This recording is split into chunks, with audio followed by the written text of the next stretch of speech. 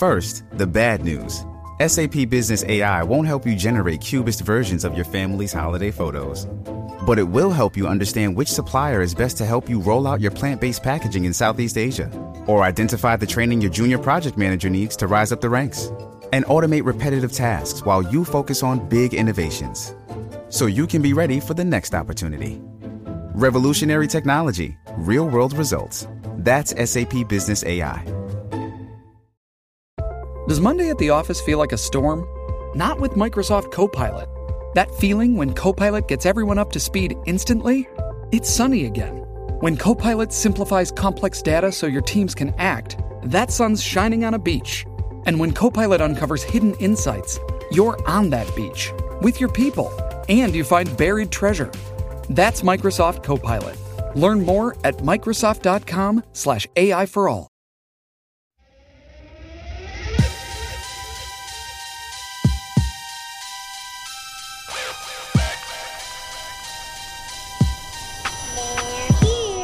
It's the horror show with Sean and Joe. Another episode ready to go. They're gonna talk about the good and the trash and anything in between. Cherishing make-believe, get ready for Halloween. It's the horror show. I know you missed those guys. Tune in and find out what's on their list tonight. They butcher and dissect, take apart and mutilate. Listen to your two favorite brainiacs communicate. It's the horror show. Hello, everybody, and welcome to The Horror Show, the show that dissects, mutilates, dismembers, and butchers all of your favorite and not-so-favorite horror movies and other horror-related events. I'm Sean. I'm Joe. Hey, I'm going to toss this out there just to start off the show. Oh, boy. If somebody can write me a new intro, same cadence, gotta have the same cadence, same syllables, everything. But it's not just, like, horror-related. Like, you know, the new vibe of the show. Give me a new vibe. Send it over to me, Sean@IHateHorror.com. I'll send you something if I like it and we use it, but probably not. But I just don't know what could even fit in that. But it would be nice to have something that's more open, so people aren't generic. Yeah. So people aren't like go in the comments and are like, they actually don't dissect horror movies. One time they did Air Bud, and I'm furious about it. I would. We have not done Airbud, have we? No, but we spent one episode, that one episode, it was legitimately a 35-minute portion of an hour episode. I don't even know what movie it was, but we talked about every Airbud. We were recording at your Cheshire house. Yeah. That was pretty early on that we were up to that bullshit. Yeah. Oh, yeah. Like, it leaked through pretty early. Like, we gave up on the seriousness pretty quickly. We just listed every Airbud title and went through each one discussing them. Shout out to a fan of the show, Mike Steibner. He shot us an email about Cherry Falls, our Cherry Falls episode. And he mentioned something that we did not bring up on the show, but I actually had Googled when I watched it, which was Jay Moore's giraffe tattoo that you see on his I think it's his arm, when his arm gets cut off at the end of the movie. You see this giraffe tattoo on his arm, and it stood out to me. And I Googled it because I was like, "What a weird thing to put on somebody's arm in a movie." Turns out that's Jay Moore's real idiotic tattoo. And he was like, Mike, I don't think knew that it was, but he was like, did you check out that tattoo? I feel like it might be real. It is. It is fucking real. And thanks, Mike, for bringing that up, because that should have definitely been part of the show. We got a movie today, guys. We got a movie, a fucking 2-hour fucking slog. Fucking slog. Listen, man, dude, this is probably the most vanilla horror movie of all time, ever. Right? Because it's not bad. Like, I can't fuck. It is bad, but it's not inept, right? It's not inept. It's a passable movie, right? Yes. People involved were fine. It's just the safest horror movie I think I've ever seen. Man, it's so weird. And I mean, it's directed by, somebody's going to correct me, but Jean de Bont. Yes. John de Bont. Speed. He did Speed. What a weird career he had. I know he did something in between Speed and Speed 2. He did Twister. Twister. So he starts off with Speed, and he has Twister. Both huge movies, both good movies, right? Yeah. Fun movies to watch. Then he does Speed 2, and then he just like falls from grace. Yeah. But he produces like some good movies. He produces Equilibrium. Wait, did we not talk about that? Wait. Isn't that like Paul likes that movie? Yes, that's what we were talking about with Tay Diggs last week. With Tay Diggs, that's bizarre. Okay. Yeah. All right. So he produced Equilibrium, and then he produces Minority Report. But like, and he executive produced SLC Punks too before The Haunting. It's just such a weird, and you could go further. Like he was a cinematographer for Die Hard. Like his cinematography career is bigger than his directing and producing career. He was a cinematographer for tons of movies, like well-renowned movies. I think the Lethal Weapon movies he was involved with. So like really like a respected guy, but, The Haunting has a weird backstory though, too. And I don't think it's fair, but you know who I am going to blame? That Spielberg? King? That E.T. dick sucking, which shout out to my man, Lore. Copyright Lore. Can we, I always say his name, but I never say it like fully. We should probably just shout out his actual Instagram thing just because we talk about him on the live show a lot because he says, is it Budgina or Budgina? He says it's pronounced Butch. This guy is the king of creating his own metaverse of memes. It's so, I respect it so much, man. And he's all Repairman X Jack. Give him a follow. If you want to see insane memes, and it'll be like 10 in a row about Steven Spielberg sucking E.T.'s dick. It's way too little. 10 in a row. It'll just be nonstop Steven Spielberg sucked E.T. dick memes. And I love them. They make me laugh every fucking time. But anyway, you know, I blame him. I blame him for this mess. He had the best. What was that? I was just flabbergasted that both him and King are involved in the birth of this. Oh, it's nuts. Two giants who then have a falling out over creative differences. Stephen King writes a draft script. They love it. And then something happens. Stephen King's out. And then he takes his script and makes that, what was that one called? Rose Red. He takes that. So it's basically this fucking movie. Takes that, goes his way. Steven Spielberg asks Wes Craven to do it. Wes Craven doesn't. I think that's earlier though. He asks Wes Craven to direct it. Craven says he's going to do Scream, probably because there's no rape in The Haunting. So he was like, not my cup of tea.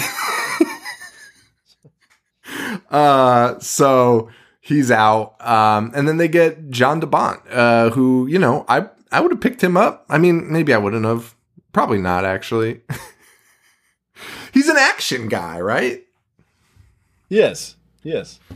Well, that's all right. And then they gave him like the reins on this, and also worth noting, this is a 1963 movie originally. Yes, and it has like a source material book. Yes, they did not. They somehow. How the fuck do you have Steven Spielberg involved with this, and they can't secure the rights to this film? Like, why is he even going forward with this? Because they didn't secure the rights to The Haunting. They could not replicate any shot that was used in the 1963 version. But they did.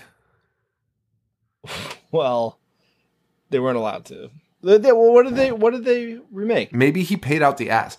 Dude, that scene, like, well, so I watched the 63 version after, which, by the way, I'd actually never seen the 1963 version.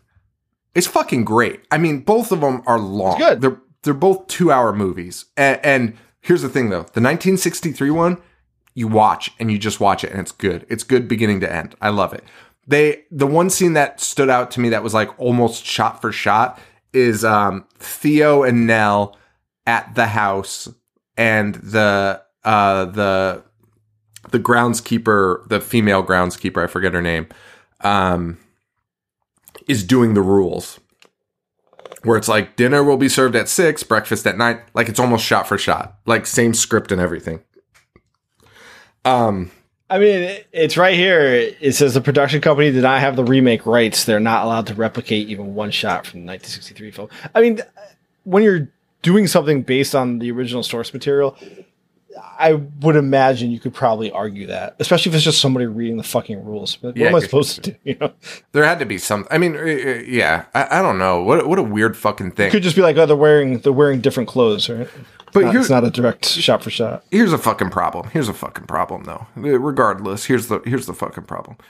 If your 1999 movie is more boring than a 1963 2-hour movie in 1963, you've got fucking problems. You got pacing problems. Shut.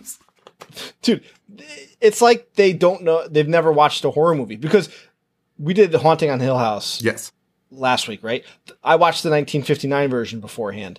That has more legitimate attempts of scaring you. Yes. Than this movie does. Correct.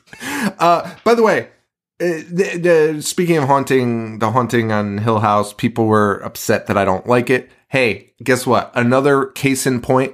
1963 Haunting. I know it's a little bit later, same period.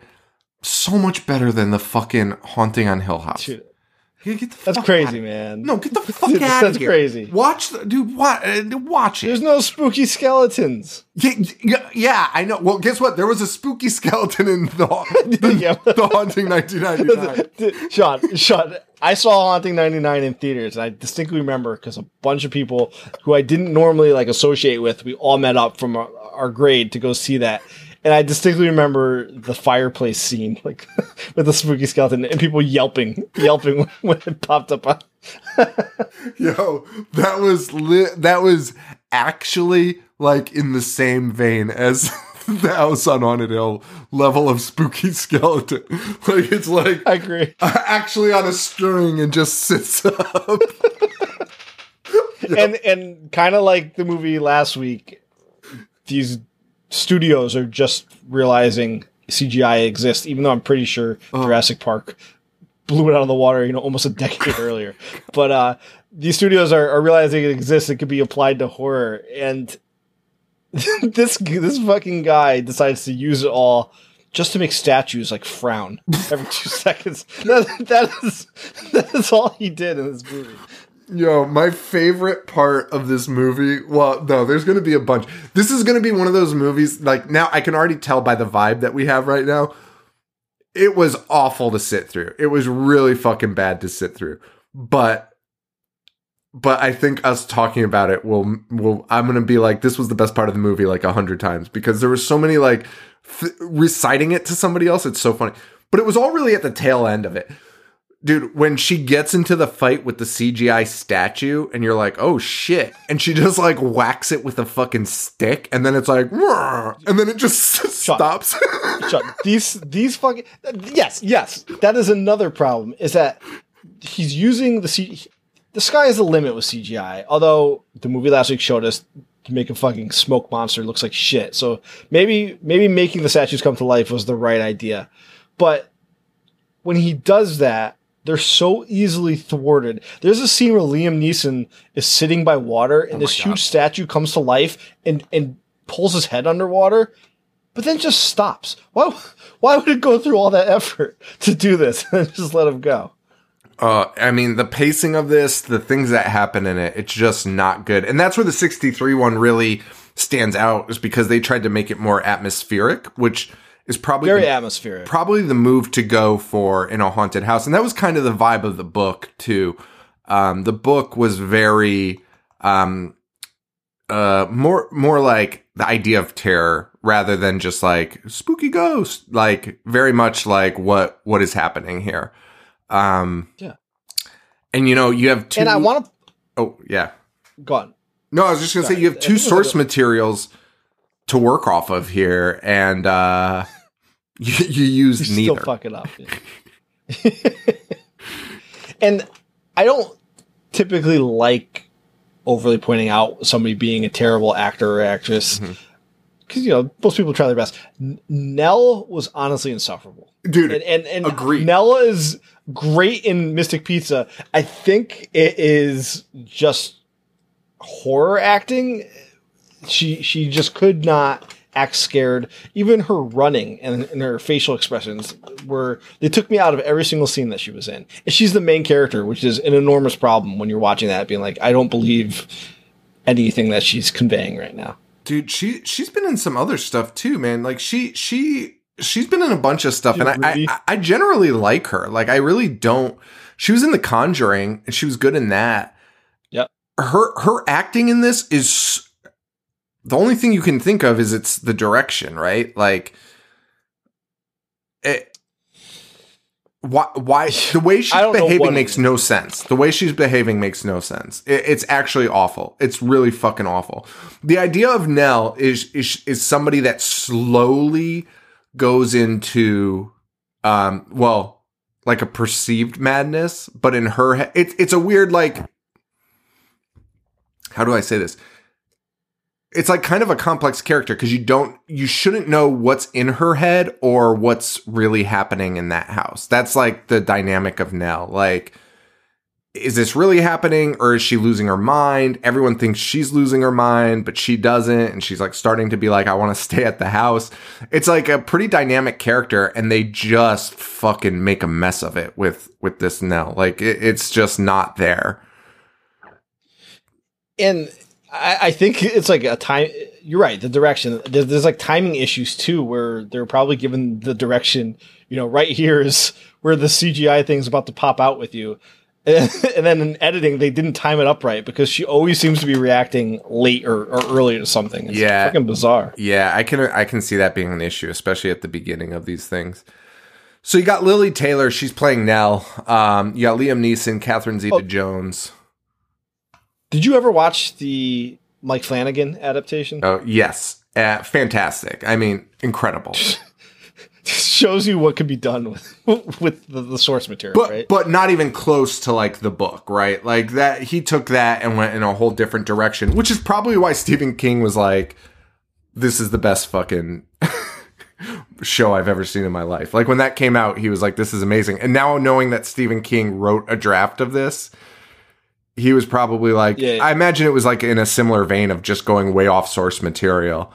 And both like King and Spielberg were like, please remove my name and don't ever mention that we were involved with this. So it's an interesting, dude. They got nominated for lots of Razzies for this one. And the Big Stinker Award. And the Big Stinker Awards, which they won the Worst Picture. Now, they did not win any Razzies. They were nominated for Worst Picture, Worst Director, Worst Actress, Worst Screenplay. By the way, Worst Actress was for Catherine Zeta-Jones, which is bullshit. Dude, she's fine. Dude, she's absolutely fucking fine for the character. Are you kidding me? Worst Screen Who's Couple. Worst Actor? Owen? They didn't get nominated for that. Worst Actors. That. Worst Screenplay, Worst Screen Couple for Lily Taylor and Catherine Zeta-Jones, which they edited out a sex scene with that couple. But I didn't get a vibe that they were together in this. Did you? Yeah, when they first meet, it is very heavy undertones. Oh, okay. I must have missed that. But let's talk about the 20th, because listen, guys, this movie's a little slow, so We'll talk about some other stuff before we get into the movie. So, 20th Golden Raspberry Awards was March 25th, 2000. What a time for film. Tell me what won Best Picture. Worst Picture was here were the nominees. Star Wars Episode. This is a crop. Star Wars Episode 1. The Haunting, Big Daddy, Wild Wild West, and The Blair Witch Project. Well, Big Daddy and Blair Witch don't deserve to be on that. I agree. It's kind of crazy. Dude, Wild Wild West needs to fucking win that. It did. It won. Okay, thank God. Thank God. It won Worst Picture. Worst Actor was taken by Adam Sandler for Big Daddy. Big Daddy? Yeah. I don't know why they were so fucking hard on that. Also nominated was Robin Williams for Bicentennial Man, which probably should have won. Probably should have won. Arnold Schwarzenegger in End of Days. That's bullshit. That's just Arnold, dude. Like, how are you gonna complain about that? Kevin Kline as Artemis Gordon in Wild Wild West. Yeah. Another one should have won. And Kevin Costner for The Love of the Game. So that's a good one. The girl Heather Donahue, Blair Witch Project, won Worst Actress. How can you? She's playing an amateur. It's supposed to be real. It was made by amateurs. Are you kidding me? Like, come on, like, relax. Yeah. Worst Supporting Actor, Ahmad Best, Star Wars Episode 1. He was going to, dude, like, this one could have won. Rob Schneider as Nazo in Big Daddy. Worst Supporting Actress, Denise Richards in The World Is Not Enough. I don't even know what that is. James Bond. Yeah, he was going up against some other. They nominated Kevin Kline as a prostitute in Wild Wild West for Best Supporting Actress. Will Smith and Kevin Kline lose for won for Worst Screen Couple. Fair. Worst Director, Barry Sonnenfeld for Wild Wild West. Worst Screenplay, Wild Wild West. And Worst Original Song, Wild Wild West from Wild Wild West. They also had the song's not that bad. They gave it to Stevie Wonder, too. And Kool Moe Dee. They also gave away Worst of the Century this year. In the 2001. Worst of the Century and Decade. Worst Actor of the Century. Pauly Shore for Biodome, Jury Duty, Encino Man, etc. William Shatner for every Star Trek film he was ever in. Prince. What? Prince for Graffiti Bridge, Under the Cherry Moon, etc. This one's a fair point. Kevin Costner for The Postman, Robin Hood, Prince of Thieves, Waterworld, Wyatt Earp, etc. Waterworld, dude. The Postman, where they just redid Waterworld, except he was a postman. Which already was, dude. Waterworld was torn apart, losing money. People being like, Kevin Costner will never work again, and then he somehow gets a bigger budget and just redoes it. Except this time, himself front and center at the Postman. This time he's the most boring job of all time. In a desert. I mean, I get that it's, dude, a post-apocalyptic postman. Like, you can't make that interesting. Dude, and the concept really was like, he still delivers your fucking mail. And then Sylvester Stallone for 99.5% of everything he's ever done. And Sly won it. Sly won it, man. Worst Actress goes to Madonna, which I appreciate that. She's finding Dick Tracy. She was up against Elizabeth Berkley for Showgirls. Bo Derek. Brooke Shields, that's not fair. And Pia Zadora. If you only have a 401k, you're not getting the most for retirement. Wait, what? Add a Robinhood IRA on top, then they'll boost it by 3%. You can do that? And if you transfer in any retirement account, you get 3% on top of that. Is there a limit to the match? No limit. Robinhood Gold gets you the biggest contribution match of any IRA on the market. Sign up for Robinhood Gold at Robinhood.com/boost by April 30th. Subscription fees apply. Investing involves risk. 3% match requires gold for 1 year from first match. Must keep IRA for 5 years. Match on transfers subject to additional terms and conditions. Robinhood Financial LLC, member SIPC. Where's she from? Like, this is the one person they chose to pull from, like, Voyage of Rock Aliens, Butterfly, Fake Out, The Lonely Lake. I don't know any of these. Worst Picture of the Decade. of the decade. So this is 90 to 2000. Showgirls 1995 beats out The Postman, Hudson Hawk, Burn Hollywood Burn, and Striptease. Wow. Yeah, Showgirls won 7 Razzies in 95. Worst new star. We should do Showgirls. What's that? We should do Showgirls. Showgirls was Showgirls not just like the most discussed movie in young boys? Showgirls, and you mentioned the other one, Striptease. Yeah. Just a big fucking leg on the cover. Bro.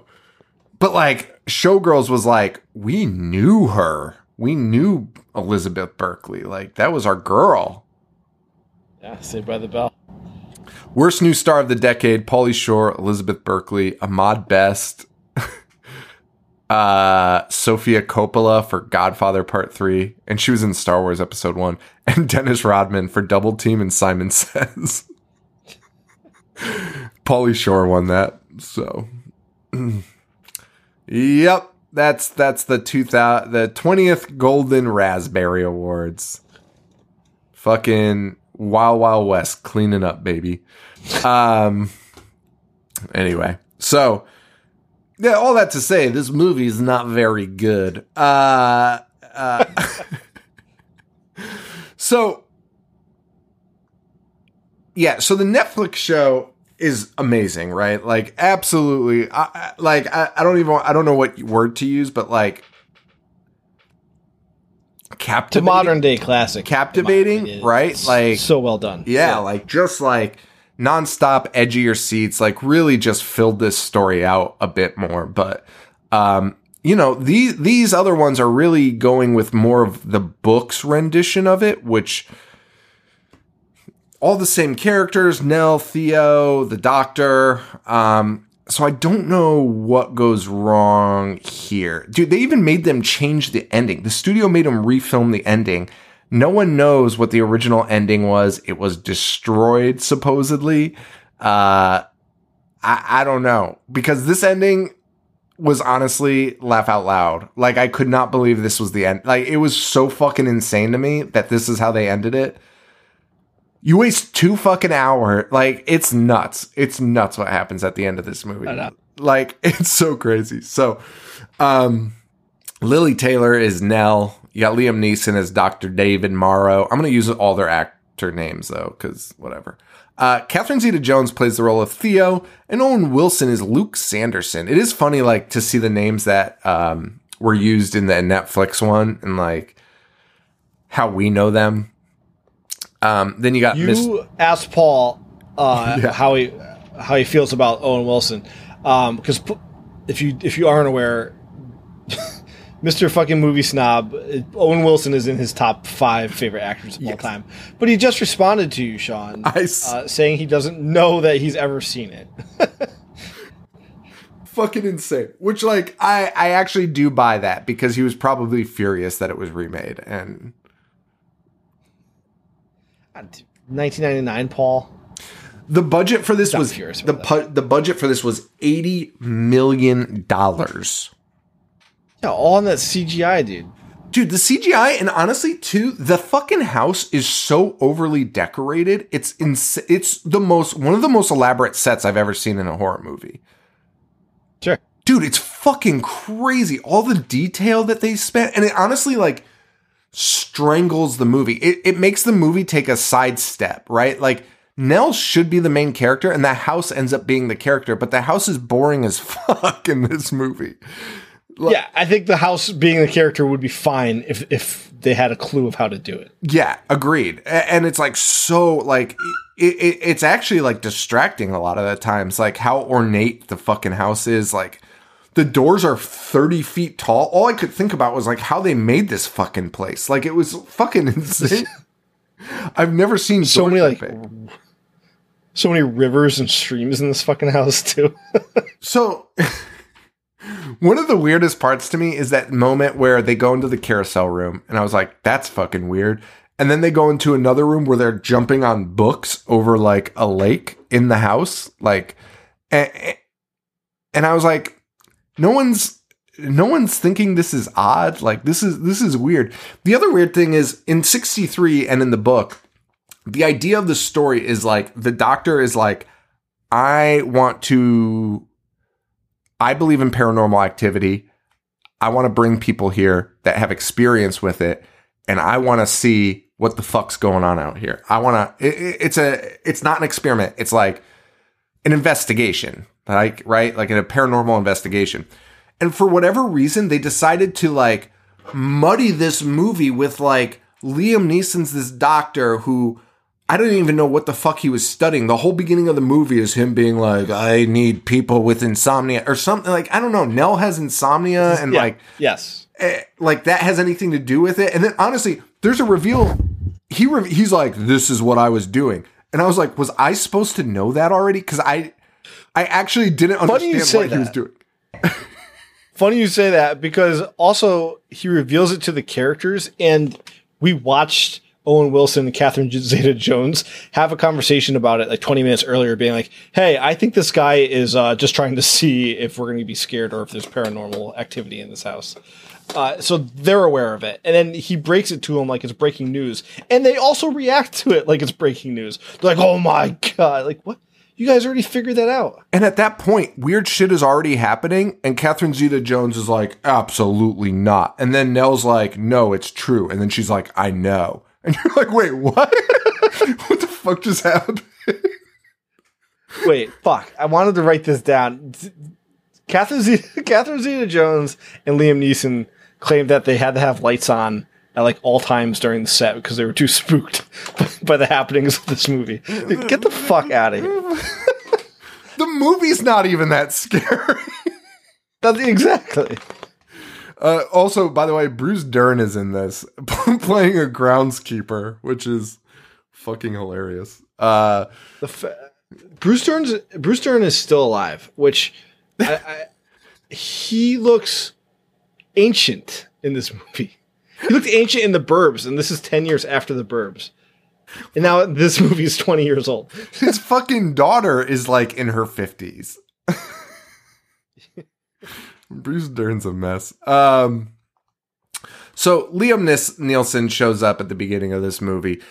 He's a doctor that studies, I don't know, because he's just like listing words. So like at first I thought it was insomnia, but then he starts listing off like mental illnesses, like psychiatric issues. And you're like, oh, he must be studying that. But like, you don't really know what he's studying, but they're going to go to Hill House. He does say insomnia. So he mentions, but he also mentions like 18 other things, and like his assistant's like, well, yeah, like whatever. Get some compact computer ads, paid placements. By the way, I've never seen a paid placement that made the product look like absolute shit. Like, I get that's what monitors looked like at the time, but they were like dirty and like fucked up. A true representation of compact computers at the time. So he's bringing insomniacs to Hill House, but Catherine Zeta-Jones is not an insomniac. I don't know. And Luke isn't. I don't know. Anyway. By the way, why were all movies in the 2000s made the same way with these weird, like, swipe transitions, like, super quickly? Like, cutting from scene to scene, like, rapid fire with, like, and, like, what? Like art died in 98. Just murdered. They meet Mr. Dudley, who's played by Bruce Dern. Well, I want to go back for 1 second, Sean, because before they get to the house, Nell is meeting with her sister, who's Virginia Madsen, who you'd think would have a huge role. This is all that you're going to see of her. Their mother died. Nell lived at the house with the mother, and the mother left the house to her sister. So she's essentially homeless, which is why she ends up taking this job. The only reason I wanted to go back to this is Virginia Madsen's kid might be the worst kid in fucking movie history. Dude, I mean that. No hyperbole. Might be the worst kid in movie history. And he's just he's a kid. He's like 6 years old. So for me to say this, you know how bad he's a fucking idiot. He's just smashing things all over, and then like at one point Virginia's like, you could take care of him. We'll pay you to babysit him. And he just looks at the camera and says something so idiotic. It's like, oh, pee pee poo poo, like, with this big stupid face zoomed in on his face. It was so infuriating. I've never hated a kid in a movie more than this one. He puts the Babadook kid to shame. He's awful. He's absolutely awful. And the camera's always zoomed in on his fucking mouth. And he's just like, oh, pee pee. Fuck you. So that's what Nell's dealing with at home. That's why she's here. But I don't know, whatever. So Nell immediately starts hearing some weird noises in the house. She meets Mrs. Dudley, hears some more weird noises. And we find out they're the first visitors since Mr. Crane died. No one's ever really come here. The red room is where they'll be staying. She's sharing a room with one of the other guests, who is Catherine Zeta-Jones, as Theo, the fashionista of the group. She cool as fuck, man. Looks great. Looks great. Catherine, I love how you see her and she is immediately changing and the camera's just zoomed on her cleavage. Which, like, again, like, so, like, it's a PG, like, why do you go for PG-13 for this? Like, no teenager is going to be like, this movie fucking rocks. Like, this is the scariest, best movie. You might as well have gone hard and went with the R, right? Like, I think it was just unprecedented territory because horror was at like a standstill at this point, and I think they were trying to go with, the 13-year-old age group who's. Well, we can talk about it at the end of this. Let's talk about it at the end of this episode because, like, we were talking about what movie we were going to do for the live show. Like, I looked up 2000s remakes, and they're all PG-13 for some reason. It's so fucking weird. Yeah. Like, it's so bizarre, and they're all terrible. That's how horror was. Yeah. They are all terrible. And you're talking about how Nell's hearing all these noises. Yeah. And you talked about how in the 1963 one, it's so atmospheric. And it kind of starts off where they're going to go that route. But from here on, you hear or the character hears a noise once every 20 minutes. It's all noise again. Like, oh, give me a break. Joe, I'm pretty sure this movie takes place over the course of like 3 fucking nights. Like, I'm pretty sure you can count the fucking nights. And it's like every fucking time Nell wakes up to something. And by the way, it would be fine if that happened and then something happened afterwards, but nothing fucking happens the entirety of this movie. So Nell just wakes up and is like, ooh, that was spooky. And then wakes everyone else up and is like, guys, something spooky happened. And they're like, Nell, don't be a fucking idiot. And she's like, oh, okay. And then that's it. And she goes back to bed. And then another scene of her waking up to spooky sounds and being like, something spooky happened, guys. And then being like, don't be an asshole, Nell. Yeah, which is why the Netflix version works, because you'll hear the spooky noise and you'll see a freak floating over the bed. Anything. Scary. Anything. Scary. Happen. This you see a statue wink at you. Dude, the fucking statues. So Catherine Zeta's there. They walk around. They find like actually the scariest door I've ever seen. This is like the scariest part of the movie. Just fucking carved children like wailing and banging on the door. That's enough. That's all you need to fucking know. Like, leave the fucking house. Like, what are you doing? Like, and it's like, whoever stands at this door will be judged. And they're like, and they're both like, whoa, how quirky. And then Nell's like, I lived in purgatory my whole life. Dude, Catherine Zeta's actually the fool in this, right? Nell's batshit crazy. Agreed. Catherine Zeta should have been like, because Catherine Zeta's like, this door is fucking weird. And Nell's like, you don't know purgatory. I've been in purgatory for 11 years. Catherine Zeta's like, oh, cool. Imagine you're supposed to spend 3 nights in a secluded mansion with somebody and that's how they're talking. That's the funniest thing. For 11 years. Oh my God. And Lily Taylor is just like talking so bizarre. Like the way she's like saying words is alarming. They find, and it's very similar to the Netflix. You get the like colored doors, right? The green door and the red door and things like that. Yeah. So they go through the green door and it's a carousel room for no reason, for no fucking reason. And this, I mean, there's other scenes shot in it, but it doesn't play a role in the plot of the movie. There's no real reason for it to exist. So that's it. Well, then we meet Luke, who is Owen Wilson, who is just like none of these characters have any fucking depth whatsoever. Like even Luke, who comes in and like kind of has a crush on Catherine Zeta-Jones. It's not even like an overt crush. He's just like, yeah, she's cool. Like that's like basically the fucking extent of it. And you're like, am I supposed to care? What am I supposed to do with this fucking guy? And like the whole movie is just him they're all just like kind of floating through it. Like none of them, dude, there's scenes where they just disappear. The other people just disappear and Nell's like by herself. Like they'll be together and then Nell will be alone. And you're like, where did everyone else go? And it's not really discussed. I love how Owen hits you with the wow, his trademark wow. The first sentence. Yeah. The first sentence that he utters while he's on the screen. Liam Neeson then shows up. He's the doctor. He shows up with Todd and Mary, his assistants. I don't know why that was written in because fucking Mary immediately gets her face cut open by a piano wire. And by the way, guys, that's the most gore you'll see until the last 15 minutes of the movie. Yes. Yes. Which, by the way, the only other gore that happens is another guy cutting himself on glass. It's not cut by a ghost. No one cuts his hand. He grabs a sharp object and is surprised when there's fucking glass in his hand.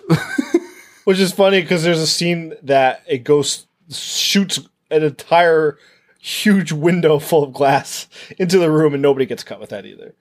There's a guy that gets decapitated and there's no fucking blood. Fun fact. But Dude, we'll get into that because that was honestly when the explanation for that giant thing that decapitates a human being is the most illogical thing I've ever heard in my dude, not having blood and showing the head after. Like if you just showed it like quick and then didn't have anything on screen, I'm fine with that. But you see the body and the head. No blood, zero fucking blood in that scene. God damn. So insane. So Todd and Mary, who just showed up, immediately leave to drive Mary to the hospital. And that's the end of that. That night, the spooks start happening immediately. Theo and Nell hear banging on the door and the temperature drops. They kind of see like shadows moving around. And again, like, so Theo's like seeing this. So Theo should really be like more empathetic to Nell being like, there's a fucking ghost, but she doesn't until like, I mean, it doesn't take her long, but whatever. It locks itself in Nell's room. Owen Wilson shows up to help, cause he hears screaming, but there's nothing there. And then they blame it on the water pipes, which by the way, Owen Wilson was like, is it this sound? And then he turns on the water. It is that sound. The water pipes were like, I've never heard louder water pipes in my life. It was fucking insane.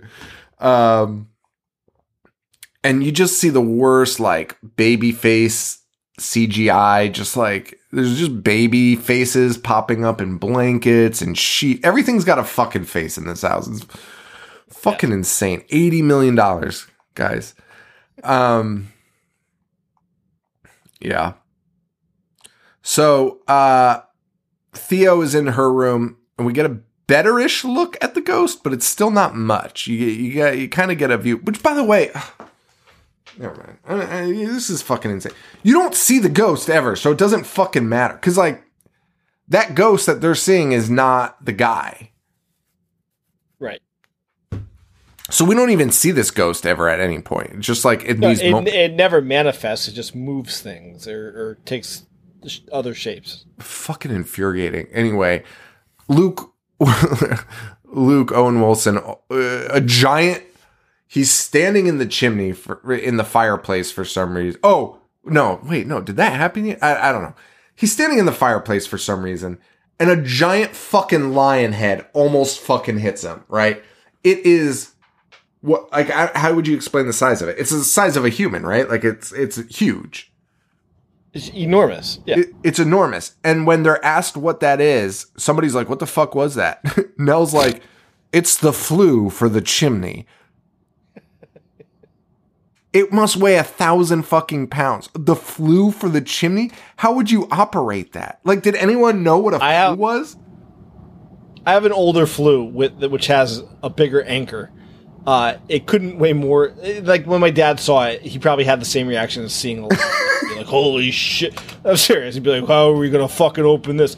It can't weigh more than like a pound, right? But it's designed in older fashion, so it looks different and it's like bulgier. If you think that fucking lion head is a flue, you would need an army right to open and shut that. That's so nuts, dude. It was like one of the craziest things. And you could argue at this moment, maybe it's actually very light. Maybe it's hollow. Well, fun fact, this is the thing that decapitates Owen Wilson later, so it's not. Which also, how could a blunt object just decapitate you? It's so nuts. Anyway, they go to the entryway. The whole movie is them just fucking walking around. They go back to the entryway, now written on the walls. It really is. It's the entire movie. Written on the walls is "Welcome home, Eleanor." She freaks out. You get a big spat. Liam Neeson still thinks this is like them doing this shit. So, and by the way, his whole study, it turns out, is on fear, right? Fear. Correct. Cool. Okay. So he had to make... Again, Owen Wilson and Catherine Zeta-Jones have a scene where it's just the two of them. Just the two characters. Yes. Being like, I think he brought us here to scare us. And then the next scene, Liam Neeson's like, I have a confession to make. I brought you here to scare you. And they're like, oh my fucking God, you fucking piece of shit. Like, you guys already figured this out. Right. And Nell now has a scene with Liam where they're walking around, and Liam's like, because in Liam's head, he's thinking they're doing this. Somebody in the house is doing this. He's not involved. He doesn't actually believe in the spirits or anything. He's here just to see what they'll concoct in their own heads, kind of thing. And so he takes Nell, who he thinks is losing it, and he's right. He takes her for a walk and they talk, and Nell, like, who has been acting normal this entire time, is suddenly like, I'm so happy to be here, and acting crazy, like balls out nuts, and is like, the ghosts are talking to me. How could I not love it here? And you're like, what the fuck is happening? Why is this happening? But then she just goes right back to being normal Nell afterwards. So it's like, there's no gradual growth to this. This is just Nell acting like she just turns it on. Like, it's almost like they filmed it out of order or edited it in out of order. It's bizarre. Like, Nell acting like, but then it's not, because at the end of the movie, Nell goes full on Nell, which she does in the other ones, where she's like, I'm staying here. This is my home and I'm not leaving this house. Right? True to the story. But then she's also like, fuck this house at the same breath. And then is like, I'm staying here though, but also fuck this house. And it's like, wait, what? Like, this is such a weird, like, the character was totally fucked up. Like, they fucked that character up so badly. I don't know. It's a bummer. That night, Nell has more visions, more sounds, more encounters, bloody footprints that she follows. And then she gets a book. And the book's like, this dude's just, the guy kept great record keeping of all the kids he killed.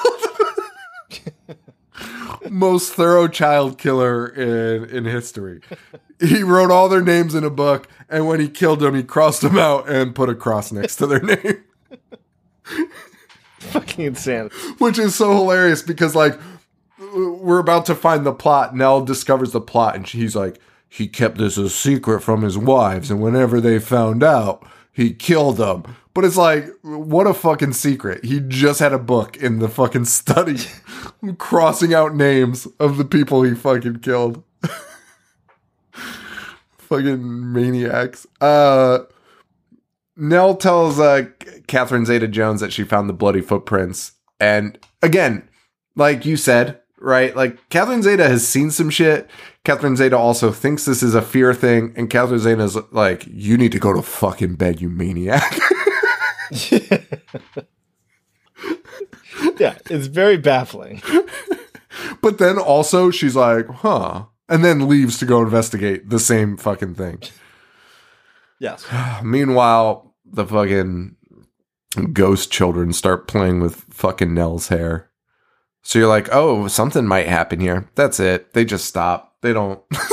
Dude, these ghosts are the most, like, easily, like you just shoo them away and they're just fucking, they fucking leave you alone. That's exactly right. They're just like little kittens, right? Just nipping at your ankles. even the bad ones, like, they're just like, you're like, hey, stop it. And they're like, ooh. That's it. Get a little loud with them. And hey, cut it out. Most timid ghosts in the history. Also, dude, they're playing with her hair.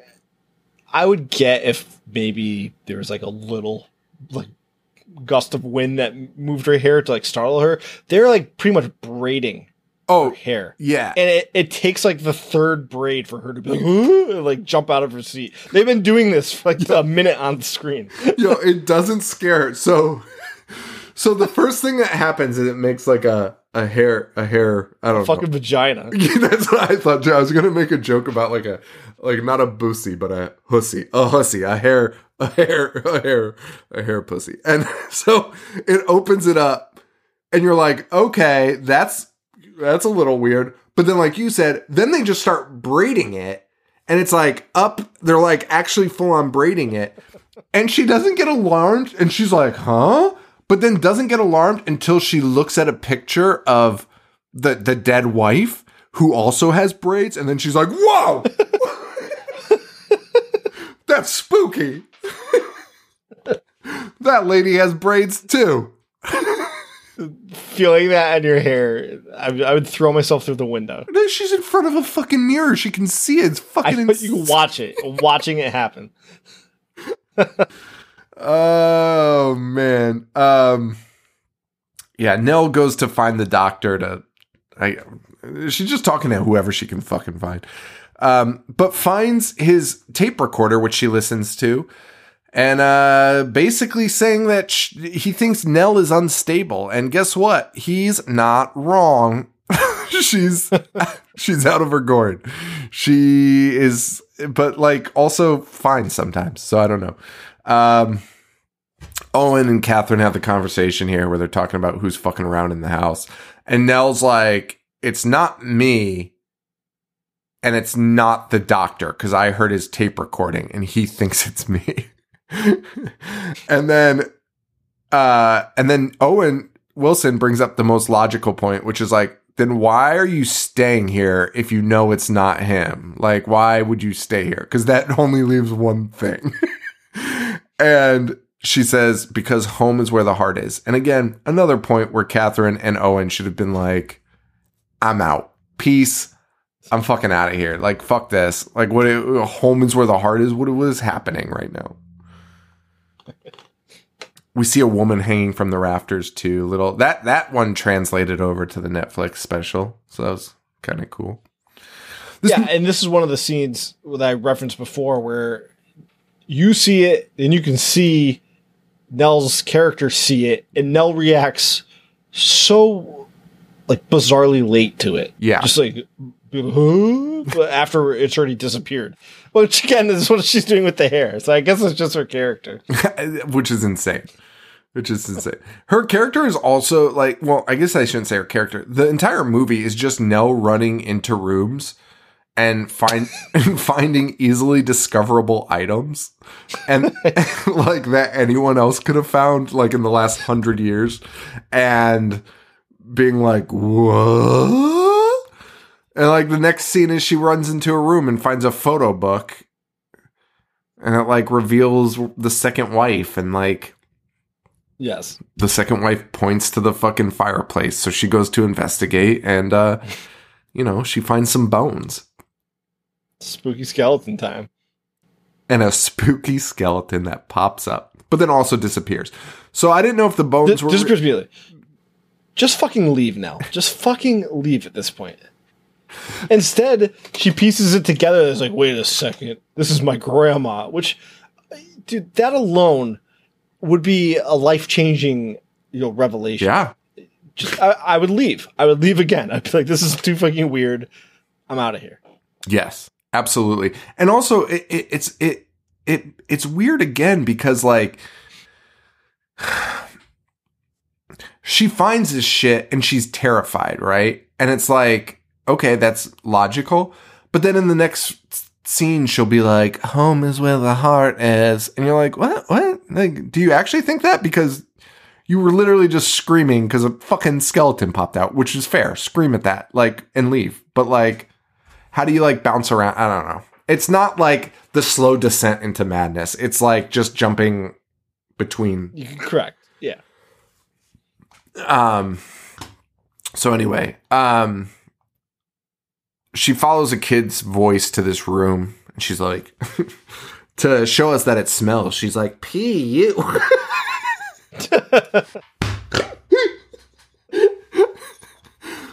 It's almost like it's her first movie, but it's not at all. Like, it's so crazy. She's been in the game for 2 decades. She almost like looks at the camera when she does it, and she's like, woo! Like, what? Which, by the way, the smell is never referenced again, so. And they go into that room at the end, so I was like, oh, let's find out what the smell is all about. There's no fucking smell. She's in there playing with toys. Just ripping ass. Yo, fucking Hugh Crane ripping fucking ass in that room. The ghost of Hugh Crane just shitting his britches in there.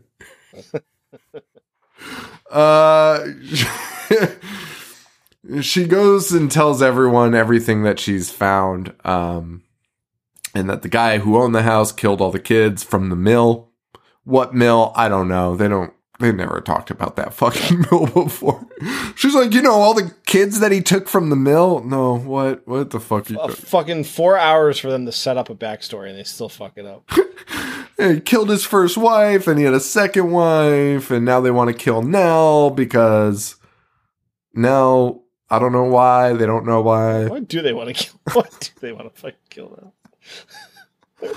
She's like, Hugh Crane is still in this house. And then this is when Catherine Zeta-Jones, who's been like, even though she's seen the ghost and denied it, is suddenly like, she's fucking right.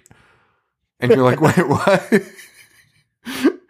And then this is when the doctor's like, hey guys, this was a study on fear. I'm sorry.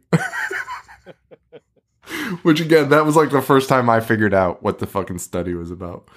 And he's like, and none of this is real, so it's fine. But it is real.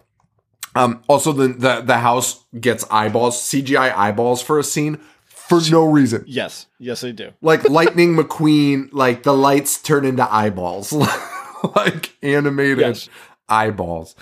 You get ice faces in the window. All the CGI was so unnecessary. It's actually nuts.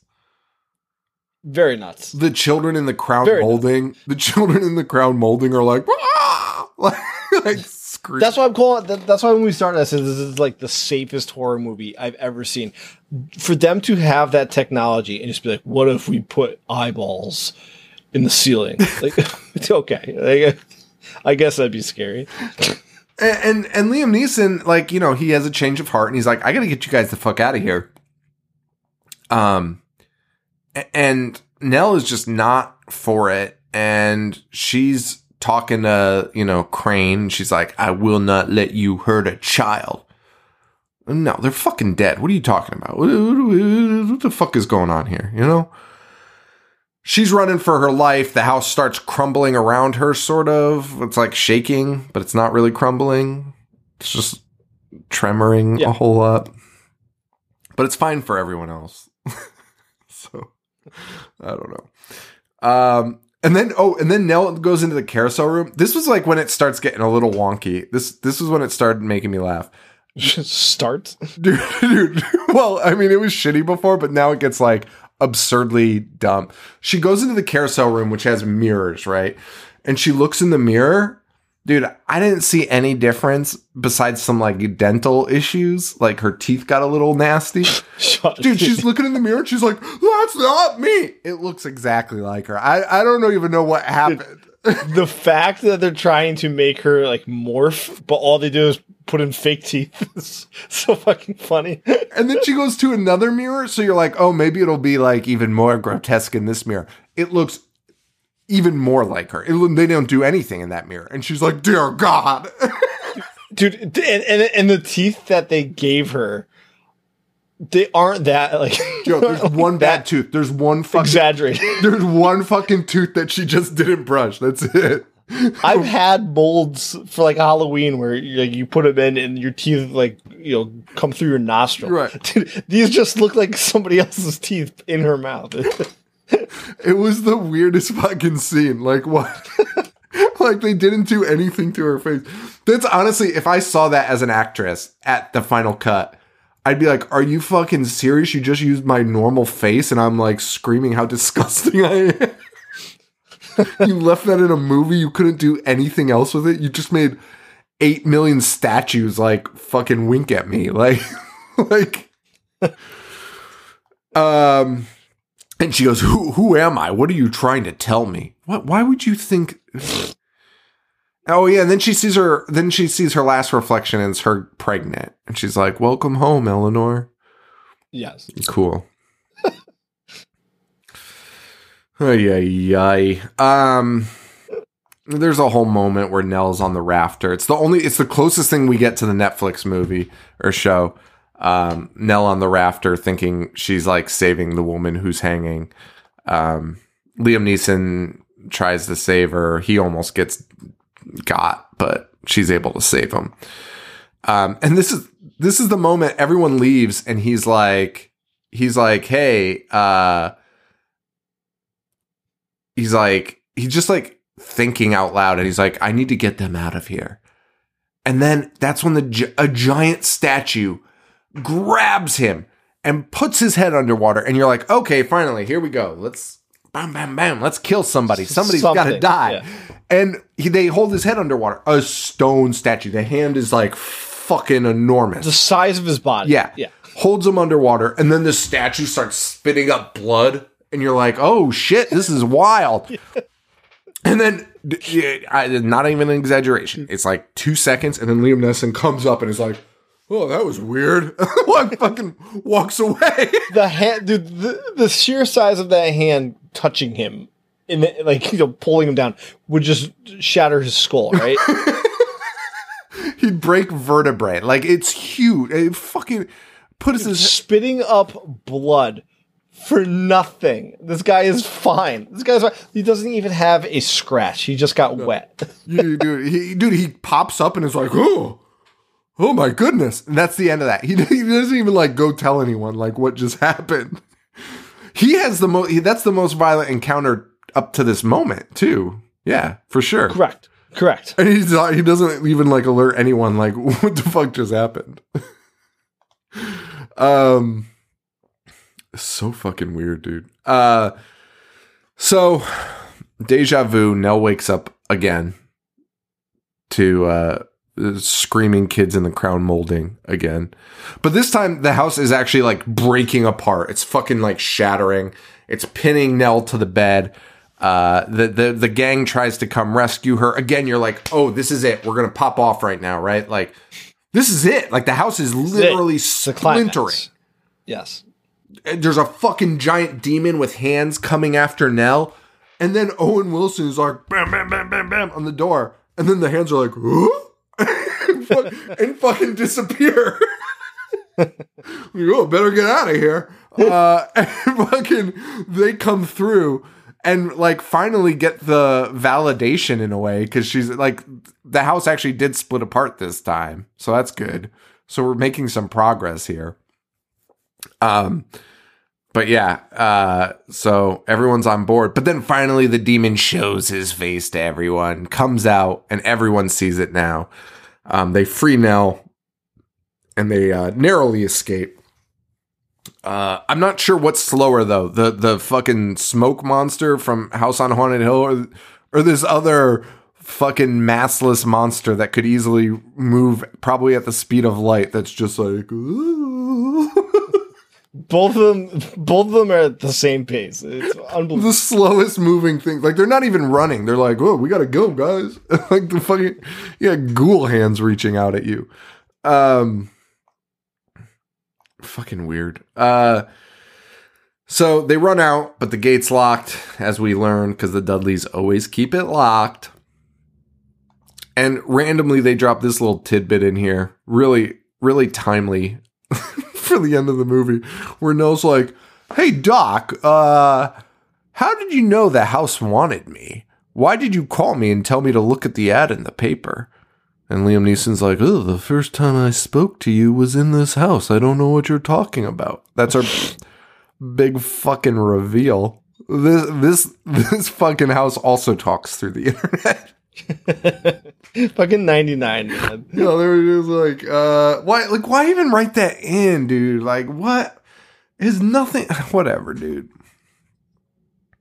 Anyway, Owen Wilson's like, hey, Nell, can I borrow your car? And she doesn't say anything, and then he just steals it and smashes it into the gate. Totaling the car and not opening the gate. Fucking classic book of my dad asking to do something and then doing it. Dude, my dad was at my house yesterday, Friday, because he took the day off. I had electric work done, and my dad took the day off and was like, hey, can I come inspect the electric work? And I'm like, the fucking professionals, the electric work's fine. But he's like, let me come. So I was like, I'm here, I'm working. You can't bother me. I can't help you. You can't call me. I'm leaving the door unlocked. As soon as he comes in, he's just screaming my name. And I'm like, Dad, I have a fucking meeting in 2 seconds. He's like, I'm going to need your help to identify this. I'm like, well, I can't. I'm going upstairs. I walk back upstairs. And he's like, will it bother you if I turn on the wet vac? And before I could say yes, or because it would bother me because I was about to make a call, the wet vac is on, and like the entire house, it's like deafening, so I can't hear anything. So I have to go all the way up to the attic. Just ask me, and it fucking turns it on. What? What was he using a wet vac for? Dude, because that's the only vacuum that he uses, dude. He doesn't even in his house. Even in his house, instead of using like a Dyson or a hand vac, he'll just fire up the wet vac. It's the loudest. My dad now has hearing aids, and my dad doesn't listen to music or anything. He never use headphones, but it's because he just does shit like that. Like when I was at my old house, when I was living by myself, he'd bring it over and just fire it up. And I had my cat there, a little kitten, just being terrified by this fucking monstrous, deafening sound. That's so nuts. Fucking using a wet vac. Dude, he has like one of those huge ones, like an industrial size one. Lugs it around. It's fucking 200 pounds to get upstairs. Oh man. And that's not, he always comes to inspect the work of other trained professionals. Yeah, always. And always while you're working. Yeah, exactly. Dude, and I was telling Tina, I went to lunch, I had lunch, so I went down to see what the fuck he was still doing in my house. And he was like, oh, I'm just inspecting this. He's been relatively quiet at this time. And then I was like, listen, I have a meeting with my boss. Like, I'm doing it like right up above where you are right now. So just don't fire up anything. Just please, like, I just need to have this conversation with my boss. As soon as the call starts, my boss is like, hey, Joe, how you doing? And all I hear is him going, fuck! Screaming, fuck, at like the top of his lungs. I'm like, Jesus. I was just like, if you guys hear anything, I have workers in the basement. Like, just hopefully they're not too loud. And also, a fun fact, there is absolutely nothing that warranted his reaction of screaming fuck like that. Dude, that's so funny. Also, this is coming from a guy that when you got this job, he was like, afraid you wouldn't be able to like cut it at this position, so you think he'd be a little more like conscientious of like no, he wasn't afraid that I wouldn't cut it. He just thought, he was like, this position's not gonna last. Like, they're gonna shut these down, which that is based off nothing. Oh my god, he's such a and he because there's like old cable wires in the basement. Yeah. He was like, do you mind if I just like cut them and take them down? So I was like, sure, I don't care. They're not used for anything. And then when he's leaving, he's like, I think I fucked up. He's like, I think I cut the line, like the gas line to your furnace. I was like, well, Dad, you didn't. And also, like, why are you just blindly cutting things if you're not sure what the wire is going to? He's like, yeah, you're probably right. So I help him like load all the shit in because he brought like 500 pounds worth of equipment for some reason. So I help him load it all in, and he sits in the truck, and he immediately gets out. And he's like, we got to go trace that wire that I just cut. I'm like, we're not doing that now. He's like, we got to. He's like, I think it's to the furnace. Of course not. It's a fucking cable wire to an AT&T box. I don't have AT&T. Nowhere even near the fucking furnace. God. Oh man, Joe's dad is the fucking best stories. I don't want to say he's the best, but best stories. Excited for COVID free time so we get more Joe's dad stories at these summer parties, because those are the fucking best. Him just marching around the fucking house, just looking at things, telling me about them. Fucking see, it's my fault, man, because I'm the only one of my two brothers that allow it, because I'm a softie. Really? Like dude, I don't even know if he's like set foot in my brother Mike's house. Mike would be like, absolutely not. Like, you're not coming. You're not doing any of that. But like, I feel bad because if I tell him no, he fucking mopes around. So I feel bad, and I bring it on myself. There's no reason I need to tell him yes, he can come over on his day off. The fuck are you taking a day off for to do this for? But yeah, it's just me. I'm the only one that does it. And you think he'd be grateful for that, but instead he's like, makes my life so much harder. Just insults everything that he sees and everything about me. Knows damn well I'm the only one that allows it. He was very impressed with Joe's. Joe has like a personal like one person sauna thing, like that you put like a little tent thing that you use. And he saw it and he was like, "What the fuck is this?" And I was like, okay, fair. If you see it, like, I mean, that wouldn't be my reaction. I would just say, what is this? But, all right, fair. I get it. It's a little weird looking from the outside. And I was like, oh, it's like a personal sauna thing. And he's like, what? And he's like looking at it, inspecting it. He sees the box. And now that he knows it's a sauna, you could probably piece together everything about it. Right? Like every element of it, you could be like, okay, I know what a sauna is. I know how they work. And he sees this thing that's clear. Dude, he might not, to be fair. I'm serious. I think you might be right. Because he saw the box, which clearly makes the like steam. Yeah. He put water in. And he's like, what the fuck does this do? I was like, well, I think that's what you put the water in and make the steam. And he's like, huh. This fucking guy's got everything. And just walks away. It's funny. Like, he was genuinely impressed with that. He was like... Such an idiot. I was like, okay. Anyway. So our group, who no one's died, no one's gotten hurt. We have Nell. Everyone's alive still. Fucking insane. Nell sees 5 minutes left. Nell sees the lights turn on in the house. So you get a vibe that something's going to happen. And when the whole gang turns around, she is gone. So they go inside to try and find her. And she's made it into that little kid's room that was locked and smelly. It is no longer locked, nor is it smelly. It's just a room that she's in. And Nell reveals that this is her home. And she is the granddaughter of Correct. These people, and claiming that she can save the kids that are dead. Yes. and is like, hey, you guys need to leave, but I'm staying here. And everyone's like, hey, Nell, those kids are already dead. And she's like, no, they're still here, and so is the fucking crane. She offers an explanation of like this being purgatory, and she can get them to the next level. Hey, guess what? Who the fuck cares? Leave them. Leave them.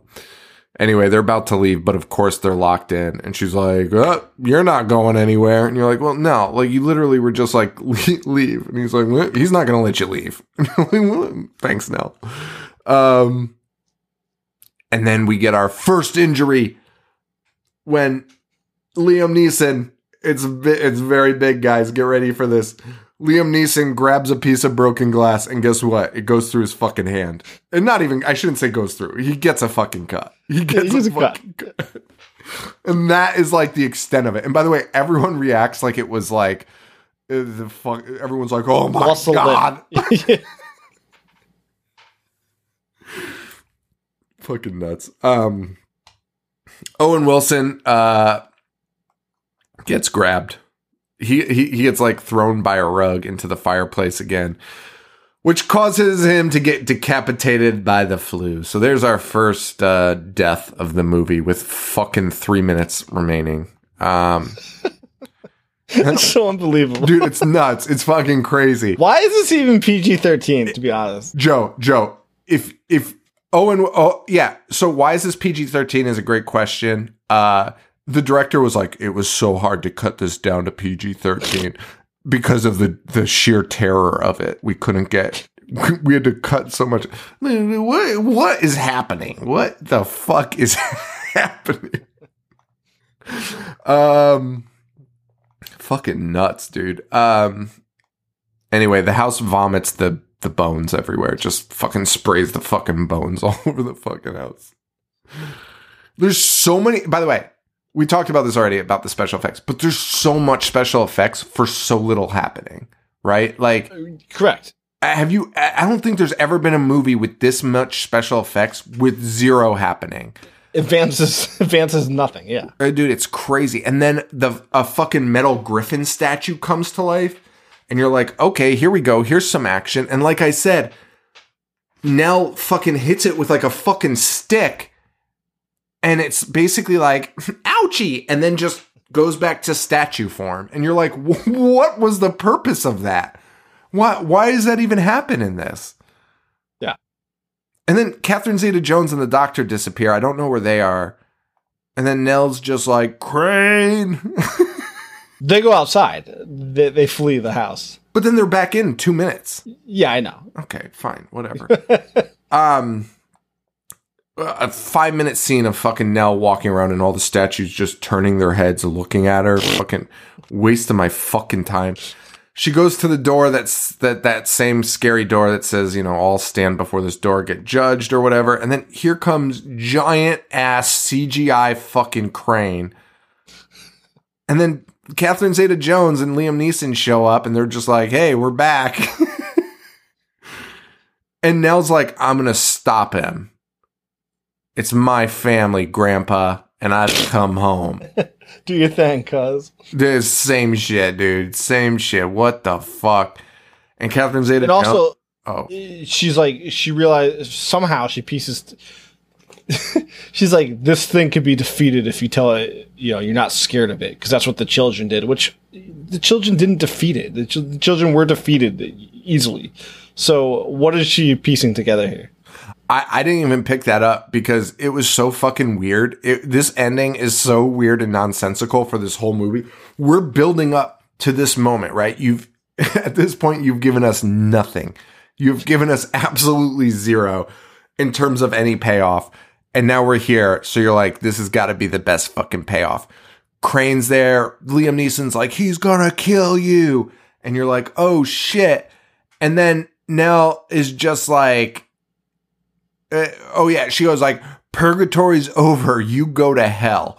And for some reason, I guess what you said, the children, like the souls in the door, like suck him in.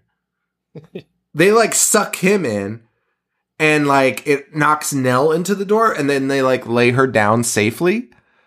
There was like no major impact to Nell though. and they lay her down. Right. And Crane is now locked in the door with the other souls.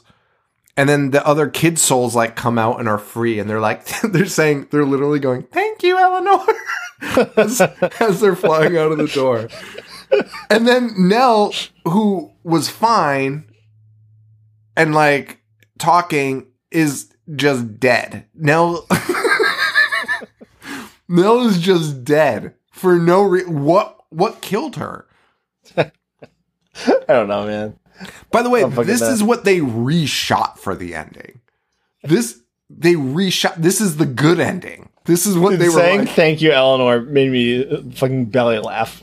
Well, did it make you laugh harder than when Eleanor dies and then her soul goes up to the kids and they're all just like, dude, like acting like she's the mom? Yeah. Right. Dude, like, what the fuck is this? And I don't know what killed her because my eyes told me that they helped her. They saved her. They saved her. Cradled her down. Yeah. Nothing happened. Nothing fucking happened. And then it cuts to the next morning. Mr. Dudley shows up, sees the fucking car, and he's like, what the fuck is going on? And then, Zeta Jones and Liam Neeson show up to the gate, kind of like not speaking. And Mr. Dudley's like, did you find what you wanted to know, doctor? Oh, strong words.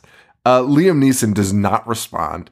And then Catherine Zeta-Jones and Liam Neeson, who, by the way, there was another car there, because they only smashed Nell's car. So there's other cars there, are like, just walk out and just start walking. Just walking into who knows where, a very remote location. And that's the end. Cut to credits and playing, like, Are You Afraid of the Dark Carnival music. No soundtrack in this one. No soundtrack, just the carnival music. That's it. Yeah. And that's The Haunting, 1999. Dude, $80 million budget. Did you see how much money it made? I did not. $180 million. Dude, I remember, like I said, I remember going to see this. And I did remember too. It being hot. Why? Yeah.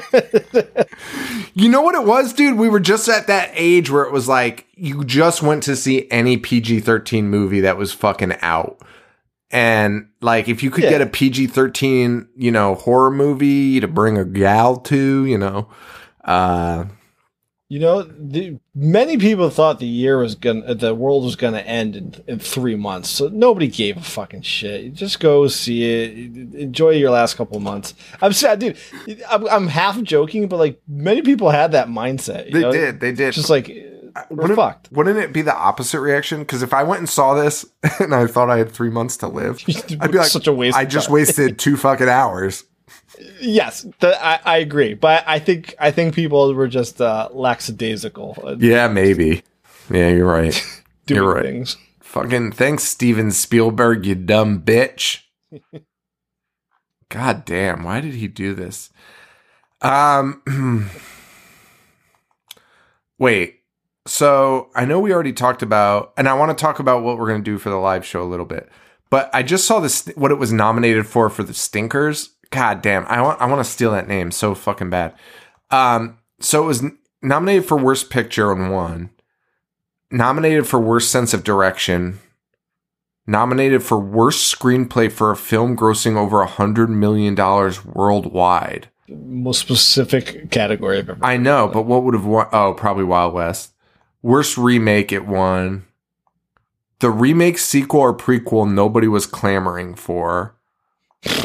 The least special effects, it was nominated. Those last two, it's just only nominated for. 1999 Stinkers. Jesus Christ, Joe. There's 8 million fucking... Joe. That's the thing with the Stinkers. That's the thing with the Stinkers. We noticed it last week, is that they have these categories, but then they'll just list every movie that came out for the year. Dude, it says dishonorable mention, and it lists every fucking movie that was released. That's so fucking egregious. Dude, I don't want to be fucking Mike, what was his name? Mike The fucking sports guy that counted the fucking bowl games. Mike Francesa. I don't want to be Mike Francesca, but like fucking I want to count them. It's over 50 listed here. Easily. Yeah, that's what they do every time. Eyes Wide Shut is listed. Like I don't like Eyes Wide Shut, but like it's not Detroit Rock City. Like what the fuck? It's just everything. What the fuck is happening? But what? Okay, anyway. Worst director. Oh, they gave Robin Williams worst actor for Bicentennial Man. Well deserved. Well deserved. R.I.P. R.I.P. Wild West. Wait, oh yeah, Wild West won worst picture. Wait, but I thought this won worst picture. Excuse me. I don't know. Jar Jar Binks, worst supporting actor. Most painfully unfunny comedy. Wild West beat Baby Geniuses and Inspector Gadget, which is bullshit. That's some bullshit if those are in the category. Worst song or performance. Wait, this No Tears for Caesar performed by William Shatner. Highway to Hell, Marilyn Manson from Detroit Rock City. Worst screenplay grossing. Yeah, Wild West won that. Dude, the fucking... Oh, you know what? This is just an online voting thing. The Stinkers. That makes more sense. Yeah, no wonder it sucks. We're taking the name. I don't care. I'm stealing it. Come at me, the Stinkers. I want to know if there's... Are they even around anymore? I don't know. I only just heard about them for the first time last week. Oh, dude, they ended it in 2006. We're taking over the title. The new Stannies? We're taking over the Stinkers, baby. We'll give out the Stinkers and the Stannies. The Stankers. The Stankers. Yo, I'm so down with the Stankers. It's unbelievable. Yo, the fucking Stankers. Yeah, let's do that. All right, so live show. We talked about doing Sedaris. Do we still want to stick with Sedaris, or do we want to do some of those other remakes? Because, like, we talked about some remakes that are, like, nutty. My vote is either... So, I'm down with Sedaris. If we don't do Sedaris, my vote is for the Brandon Fraser Mummy. Because the other ones... like... We also want people to be interested in joining us, right? Yeah. So the other ones are like snoozers. And My the Mummy, Bloody Valentine is... My Bloody Valentine is good. I think it is. It's good. I started saw it in watching it theaters. and I liked it. But I mean, it's bad. There's a lot of bad to it, but it's good. Maybe we pocket that though and time it for Valentine's Day next year. All right. Yeah, that's true. Honestly, I don't care about not doing these. It's just like I sent them to Joe. Oh, When a Stranger Calls, which PG-13 remake, Prom Night, PG-13 remake. That blows my mind. Like, they're going to be awful, right? Like, but like, I'm so fascinated by all these remakes during this period now. See, When a Stranger Calls might be tough. Not tough because it's, watching a movie is watching a movie, but it's one setting, right? And it's half as interesting as the original one. But no, we can open it up. Maybe we can open it up for a vote or something. No. Well, I'm down. I think Sedaris is good. Let's kick off the springtime. I'm ready for it to be spring. Let's do Sedaris. Let's do Sedaris, baby. All right, so that's what we'll do for the live show. Joe and I will hash that out. We'll put it up. We'll let you guys know. And we'll do that at the end of the month, I guess. Yeah. And next week is 13 Ghosts, which I think will be the highlight of these three movies. It fucking better be, or else this has been a waste of my fucking time. But I am excited. I mean, dude, we know that there's at least fucking ghosts in it. Yeah, 13 of them. We know we know some shit happens. Is that PG-13 or is that R? Please tell me. It is most definitely PG-13. It's R. It's R. What? It's an what? It's an R-rated film, and guess is what? That true? Yes, and it's an hour and a half. that is a bonus. I cannot believe that's rated R. And guess what? Mr. Tony Shalhoub is in it, baby. Fucking Monk himself. Monk, baby. And who did he play in Wings? Like Scarpace or something like that. I don't know. I love that guy. Dude, I loved Wings as a kid. Mom. Yo, I rewatched an episode of Wings recently. The like fat phobic humor in that is so nuts. Like Joe, the blonde girl who is a knockout, like right, like a bombshell, is the butt of all the fat jokes. It's actually like alarming. Like she's fucking gorgeous. Like it's nuts. And they're like, remember when you were a big fat piece of shit? It's so weird. It's like one of the weirdest fucking bits I've ever seen. And apparently it goes throughout the entire show. They never stop that. Fucking Wings. All right. I'm still blown away that this fucking got a R rating. I'm so curious to see what possibly got this. Dude, Ebert gave it... Ebert put it on a list of his most hated films. Good. I'm so excited. I mean, at least there's going to be something to talk about. Yeah, agreed. Give me something. Dude, if these two... I would much rather the last two movies we watch be fucking abysmal pieces of shit instead of just run-of-the-mill nonsense. Yeah, I know. So I think 13 Ghosts will give us the material we're looking for here. I hope so. All right. Well, that's it, guys. Thank you all so much. Patreon.com/IHateHorror. We are sold out of merch, guys. Thank you all for your support on that. They are gone. We have a little left, but we'll be bringing those to cons and stuff. So, and wait, we mentioned that last week, right? November, Monster Mania. Yep. So we'll be there. We'll definitely be there Friday and Saturday. We'll probably bounce on Sunday. Like probably early on, depending on the mood. But we'll play it by ear. But if you want to see us Friday and Saturday, for sure we will be there. And then Sunday, probably not. But so come out, see us. Philadelphia, Robert England will be there. I don't think they announced anyone else. But we'll be there. We're gonna try and get a couple more too, if we can. But anyway, Patreon.com/IHateHorror. If you can donate, we appreciate it. We appreciate all of you doing the live shows now. That's a lot of fun. For the Mango Expert tier. So, and now the video version of the bonus episodes. I haven't been releasing the videos of the show, but I do have them. So I don't know. There's more like the bonuses are always quicker, so we can get through those without like any like burps or fucking weird noises that were like, can you hang on for a second? I hear water running in my house. And then of course nothing's happening, but, so you know, I don't know. I'll probably release them. I just don't feel like editing them, but so those are available to the Mango Expert tier now.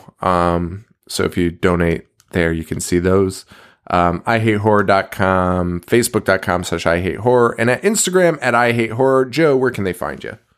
Instagram, Boognish1985. That's it, guys. Thanks to Joe for doing the show. And that's it, guys. We appreciate you all. And thank you for all the support. And for Joe, this is Sean. Stay weird. Thank you. Adios. I dissect. Movies all fucking day. I wanna play. I'm gonna watch what I'm not supposed to watch. A fucking zombie getting sliced and diced. Monster. Mutilate. Butcher.